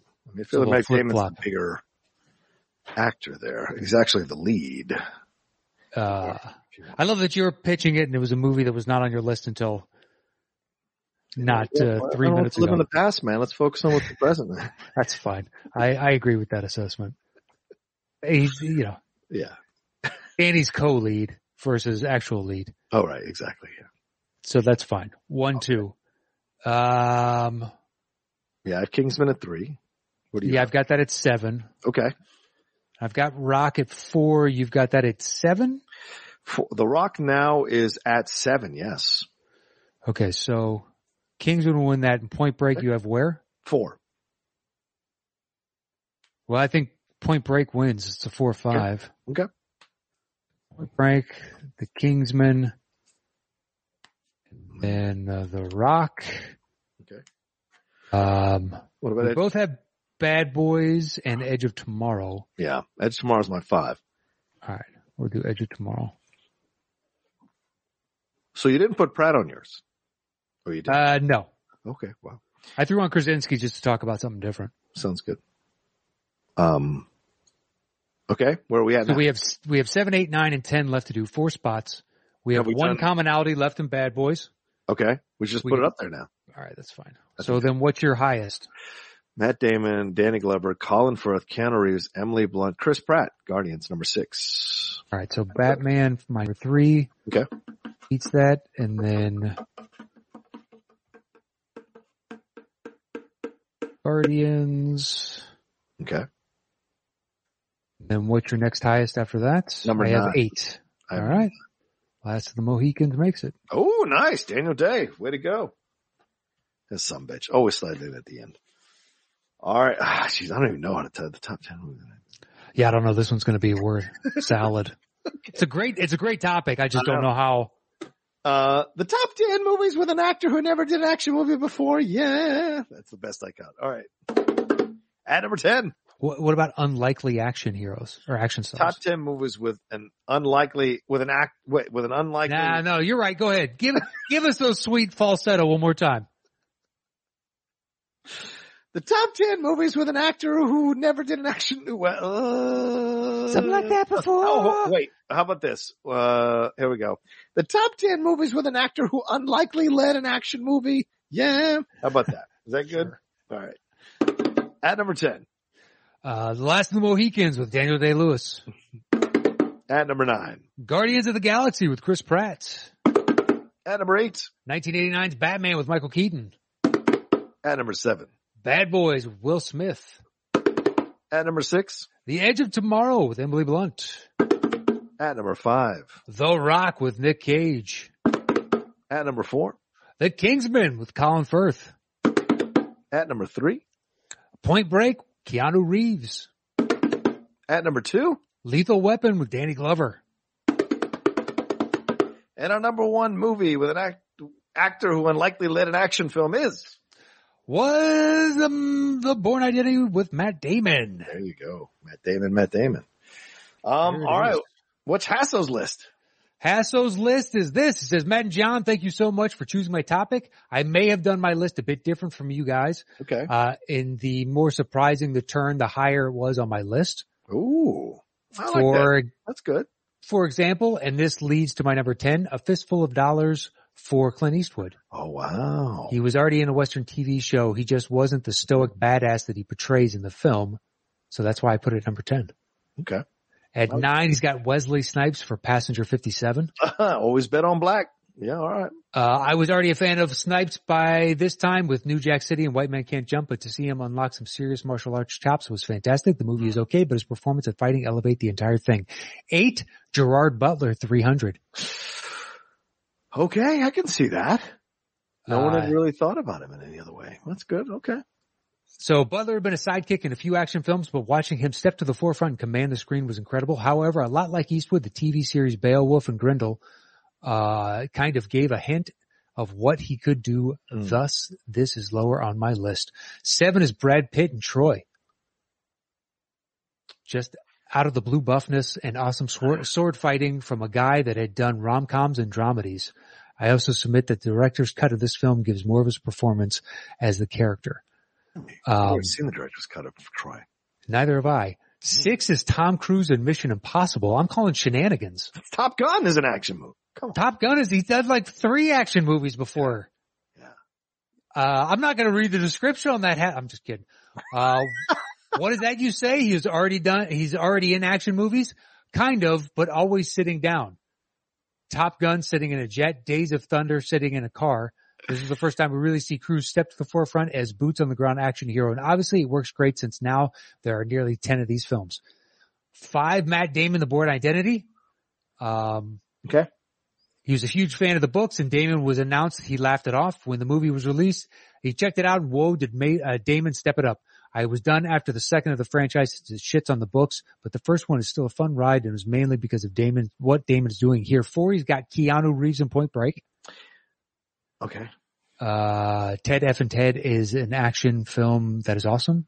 Mm-hmm. If this dude's next action franchise changes the landscape of action films, he will be immortal. If he does it a third time, he will be a god. Oh, wait, he did. 3's got Jason Statham for The Transporter. Oh, okay. Yeah, I disagree there. Yeah. You know. Okay. But. Yeah. He'd seen Snatch. He's great in that comedy misadventure. The one highlight is Jet Li and Statham, highlights Jet Li and Statham is just a sidekick. All the films that Statham has done at this point, you just don't get, you don't see this gear. Bam. What about Ghosts of Mars? That's an action film. That is an action film. Maybe people classify it as horror film first. Oh, that was an action film. Okay. 2, he's got Christian Bale for Equilibrium. Oh, that's a terrible movie. And he's terrible in it. I don't understand people that love it. I've watched it. They're like, oh, it's The Matrix before The Matrix. Like, is it? Yeah. Did Reign of Fire come out before that? Oh, good question. So, Christian Bale, huh? Christian Bale too. First of all, he's in Henry V, but he's not the lead. Is that an action film? I don't know. You can make a case. Does it count that he was the voice in Pocahontas? Does that count? I would say no. Okay, fine. Midsommar, American Psycho? Go ahead, yeah. Yeah, American Psycho. Shaft? It's not an action film, but Reign of Fire is technically listed ahead of Equilibrium in 2002. So you'd have to go with Reign of Fire. Yeah, I would say Reign of Fire then. Yeah. Which I have a soft spot in that movie, but it's flawed. I think it's a good choice because, I mean, part of it, if you remove a couple of these or you can argue away a couple of these like Henry V and because he's not the lead, he's just carrying the flag. Yeah, I would say Empire of the Sun, you'd have a closer. Right. But it's a war film. Yeah, it's a war film. So, all right. I like those choices. Good. It's good. But he writes, where in the Everland fuck did Bale come from with this? The kid from Newsies, the sappy guy from Little Women, the narcissist from American Psycho. We all knew he was crazy level with his acting, but this. According to the director commentary, aside from the acrobatics, Bale does all the fighting. In retrospect, this film is the perfect audition for Batman. And finally, at number 1, he's got Bruce Willis in Die Hard. Yeah, which we had to exclude. He says, I mean, come on. Fast-talking PI who do nothing but goof off and try to get into Sybil Shepherd's pants. Right. This crazy right turn after a few rom-coms just puts Willis on the map for decades. And unlike some of the other films on this list, the entire film is a masterpiece. Yeah. And then he has honorable mentions, Swayze in Roadhouse, Cavill in Immortals, and Harrison Ford with Star Wars. And then he actually signed the end of it. Of course he did. And then scanned this and sent it back to us. Dear God, I love the professionalness of this. So crazy. Yeah, so crazy. But yeah, this was his reaction to the Bruce Willis when we cut it off. Oh, shit. Well, look, I mean, you interpret the list however you interpret it. Yeah, of course. That's the fun of the show. Yeah, exactly. Yeah, you're the one that came up with it. So technically, you're closer to right, I guess. We just read it a different way. But thank you, Hasso, for that. It's a great topic. It led to a great discussion. I think we can easily see this doing something similar to this in the future. Mm-hmm. And now it's time for shout-outs. Yeah. So we do this once a month. It's a thank you to all our patrons that support us over at patreon.com/the top 10 with the number 10 at $5 and above. We shout your name out at the end of the month. And thank you so much to everybody that supports us. It's meant a lot over the years. And I guess I'll go ahead and start us. I got to bring it up here. I had downloaded it, but now I can't seem to find it. So I'm going to download it again, and then I'll tab it up. Or I'll just pull it up. Sure. You want a second? Because I got to find it now. God damn it. I can resend. I just emailed it to you, but saying on the download, you got to find it. Here it is. No, I've gotten more emails since you emailed, so it just kind of pushed it down the chain. Oh, someone humble bragging over there. No, I'm just. I get emails too, man. I'm so man. All right, here we go. Let me bring it up. Literally just got one. Go ahead and delete it. Nope, got 2. Oh, nice. Yep. Things are looking up. Things are looking up. All right, here we go. We're starting with Harold Beerold. Is that correct? Yep. Okay. Who starts, me or you? Go ahead. You already said his name. So say it again. Give him the full Roca package. I shall. Harold Beerold. I hope I'm saying that right. Mike Chaput. Drew Gorzinski. The Jub Zone. Hey-o, Jason McDonald. Roby or Robbie. All right. Pele Cole. Eric Taylor. Deepak Mawar. David Stephen. Andrew Robinson. Francisco Ramirez. Michael Bauer. Colton Thompson. Henrik Winterland. Callie Yonkin. Lachlan Skinner. Charles Kim. Joseph Curran. Fred Castillo. Charles J. Clark. Zachariah Kaufman. JD. Francisco J. Torres. Connor Teal. Michael D. Dyke. I should say JD is Jeff Dickin. I apologize. Tim Reimert. Dominic Greaves. Eric Bruin. Matt Simmons. Kyle Beckworth. Jeremy Bowers. James Petty. Nick Francis. Christopher Brockman. Blake Gaunt. Cameron Chapman. Alex Russell. Paul Cree. Stacy Flores. Luke Allison. Kristen Kurtz. Gareth Weldon. Timothy R. Williams. Nick Baldwin. JIC 317. Matt Kearns. Chanae Taylor. Ahmad Ali. Darren Bush. Angela Dashner. Drake Fromsdorf. Josh Lawrence. Chelsea Lewis. Adelardo Fuente. Reagan Lovig. Rodrigo Valverde III. Andre Constantinescu. Steve Schlackemeyer. Catherine Samuels. Houston Bodley. Roque Ariana. Maurice Robinson. Brandon Caridi. Marlon T.A.Z. Badfish. Robbie Prasad. Joe Farrelly. Ben Cartwright. Josh Murphy. Michael Orikar. Josh Sachs. George Menchaca. Dale Varley. Chris Consiglio. Wayne Murphy. Ashley Prowse. Johannes Schmidt. Sam Fernando. Kevin Fuss. Ryan McKenna. Brian Akins. Alexander Marzonia. Thank you, Alex. Garth Wisenant. Mike Barrington. Noel Kelleher. Jim Payne. DMB himself, David Mitchell Baker. Andy Ortiz. John Keefe. Kristen Smith. Matthew Lee Cravens. Marcel Behrman. James Trapani. Drew Enns. Oh, the pretty Dan Nye. The man himself, Mr. Matthew Hasso. Seth Shearer. Andrew Marker. Chris Jones. Luke Larson. Chris Cabrera. Robert Haley. Hey, and Anthony Casanova. And that is everybody. Thank you so much to all our patrons. You guys mean the world to us, and we hope you're staying safe. Everything's going well for you out there, and we hope you enjoyed your shout out. Yeah. All right. Well, there you go. That's our list. That's our shout outs. Thank you all so much for joining us here for a brand new episode of the Top 10. Those of you who join us live, we really appreciate it. Those are the $10 and above patrons. We do the show live every second and fourth Thursday of the month. We had to adjust schedule because I was at CinemaCon, so thank you everyone who joined us on this Monday live. But if you would donate $10 and above or support the show at $10 and above, you get that as a perk. Matt, where can people find you and everything that's going on, man? What do we have to tell them? For the show, if you want to follow on Twitter, it's at Top 10 Show. And if you want to go to Instagram and YouTube, it's / the Top 10 Podcast with the number 10. So please hit us up over there. And you can follow me at Mad Nost. If you would like to check out another movie show, I do one called Settle the Score or NBA Action. I got Dropping Dimes, and you can find those anywhere you find podcasts. There you go. As for me, you can follow me at The Rocha Says on Twitter, Instagram, and TikTok. The Outlaw Nation on Twitch, all one word there, and my own YouTube channel, youtube.com/John Rocha Says, and my podcasts, The Cinephiles and the Geek Buddies, as well out there for you all to enjoy. All right, let's get on out of here. Thank you all so much for hanging out with us. Have yourselves a great rest of your week, and we'll talk to you next time with another brand new episode of the Top 10. Peace. Bye-bye.